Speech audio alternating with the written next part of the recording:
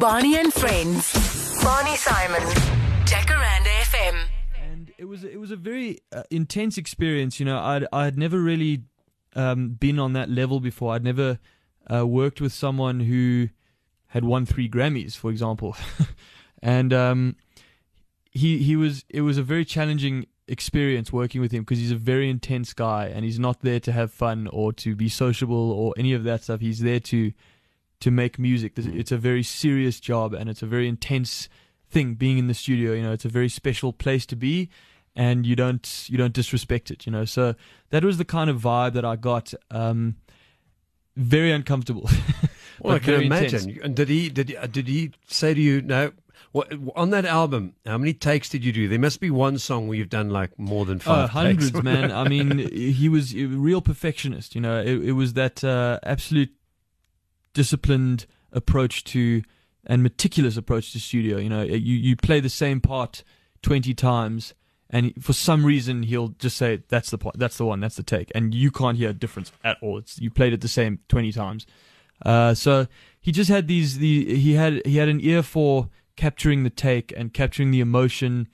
You know, he was very he allowed me to be much more alternative than I'd used to be. You know, he'd worked with some very alternative bands, so he was totally in that headspace, and he liked challenging music. So I was very inspiring for me because I could really just flex my muscles. You know, I could do what I wanted to do. And what was it like? You know, you got a bit of sleep, and then you had to be back at the studio the next day because I mean, you, as you say, 3 months. Yeah, I mean, I was living. It sounds like a long time, but wow. It was a long time, man. I mean, I was living. I was living at Danny's place, at her folks' place, and basically taking the subway in to town with guitars and stuff, backpacks and laptops and stuff, going on the subway into town, doing the record. And we recorded the album in 4 different studios. Some of them were not even in Toronto. They were Mississauga, which is a city, like neighboring city. So, you know, it's like 3 hours on the subway every morning and 3 hours coming home for a month, you know, and then having to be creative and working. So it was very intense. The studios that they have there, I mean, you've worked in a lot of studios in this country as well, but as you say, it's his home studio, but yeah. The latest equipment and yeah. you know, a lot of different studios. I mean, we worked. The majority of the album was done in his small studio at home, but we tracked the drums and the bass guitars and the rhythm section in a very big studio. It's called Metalworks. I think it's one of the biggest studios in North America, and I mean the bands that have recorded there, unbelievable. I mean, they've got these platinum selling plaques on the wall of like Prince, Michael Jackson, you know.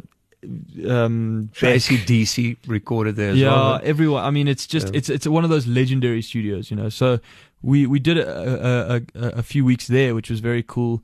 And we went to this very special piano tracking studio, which just does pianos. Just a room with 30 grand pianos, and you just choose which one you want, and they mic it up with their special mics, and then you do that. So yeah, I really got to see some of the really cool sides of the industry in terms of just the technical and the gear and the legendary rooms that some of these artists have performed in and written their songs in. So, but I think that the age of the legendary studio is dying now because everyone can just do it on their laptop, you know. So you can kind of get the same results, which is quite sad.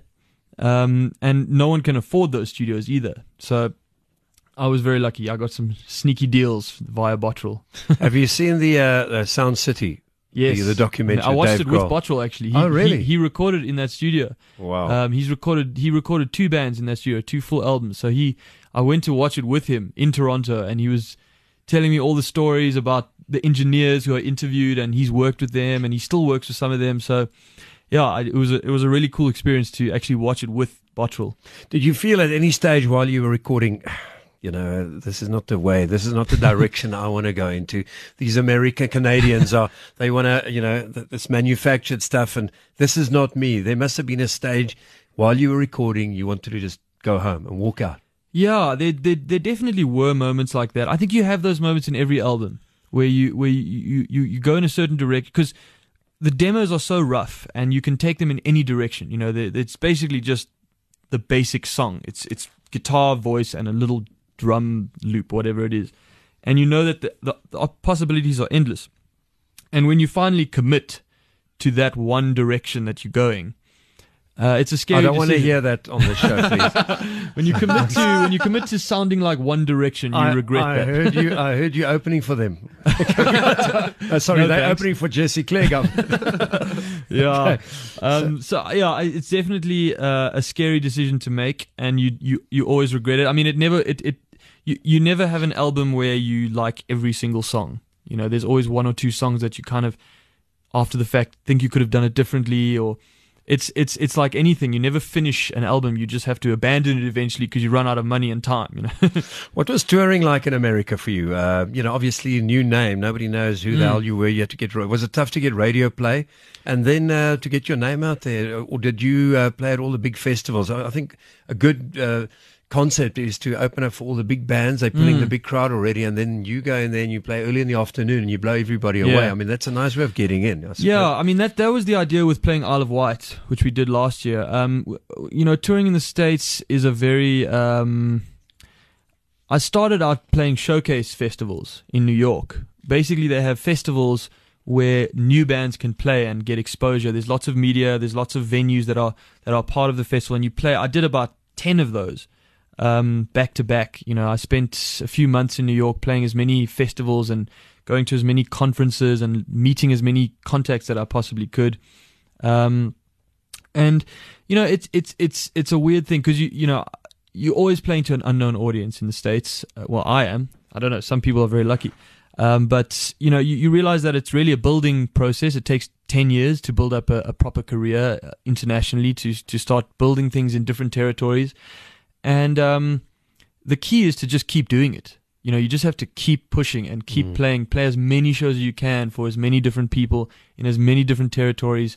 And that's really, I think, that's something that I think I achieved pretty well last year. I mean, we did a lot of different states. We did Europe. We did a huge amount of shows in South Africa. So it was really just quantity. You know, going for as many different markets as possible. At the end of the day, it's that one song that the whole 100%. world will listen to. George Ezra, Budapest. I mean, if I listen to that song, I listen to both your albums. Yeah. And this acoustic thing. I mean, he doesn't come near what you've done there. But it takes.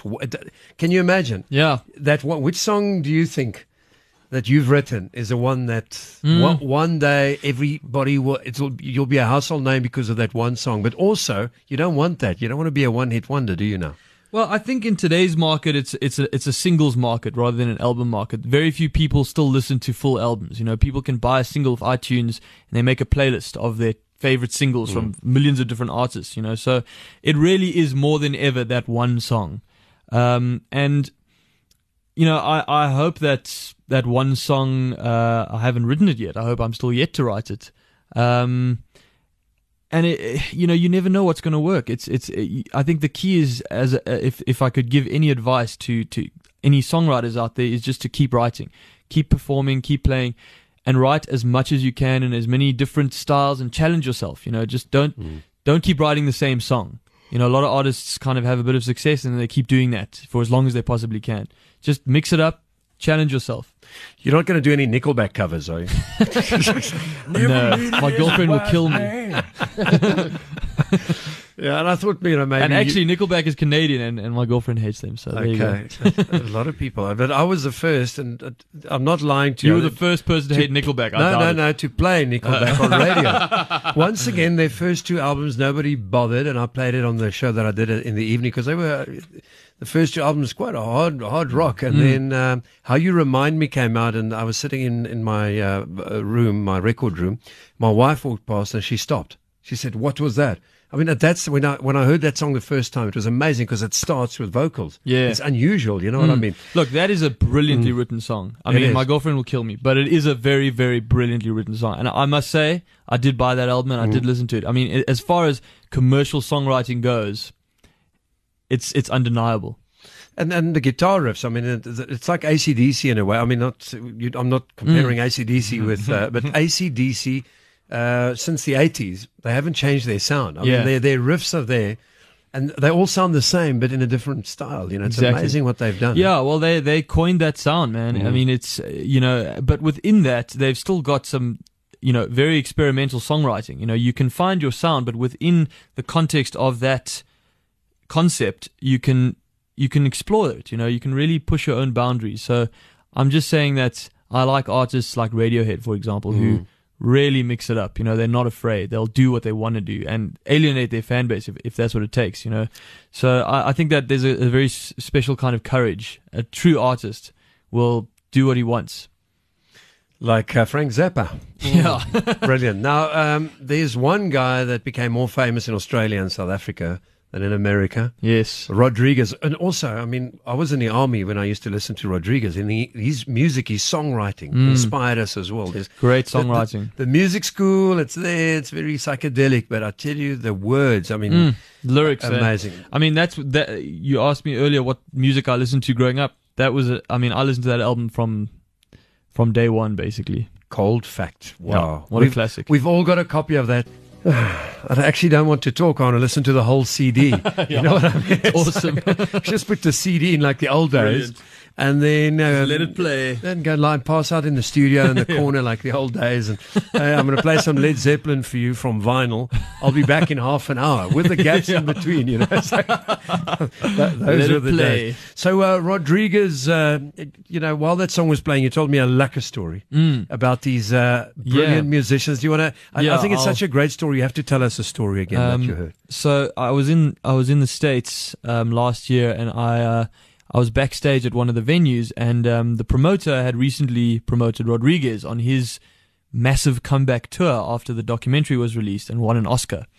And he was playing massive venues, Radio City Music Hall, Glastonbury Festival. Barney and Friends. Barney Simon.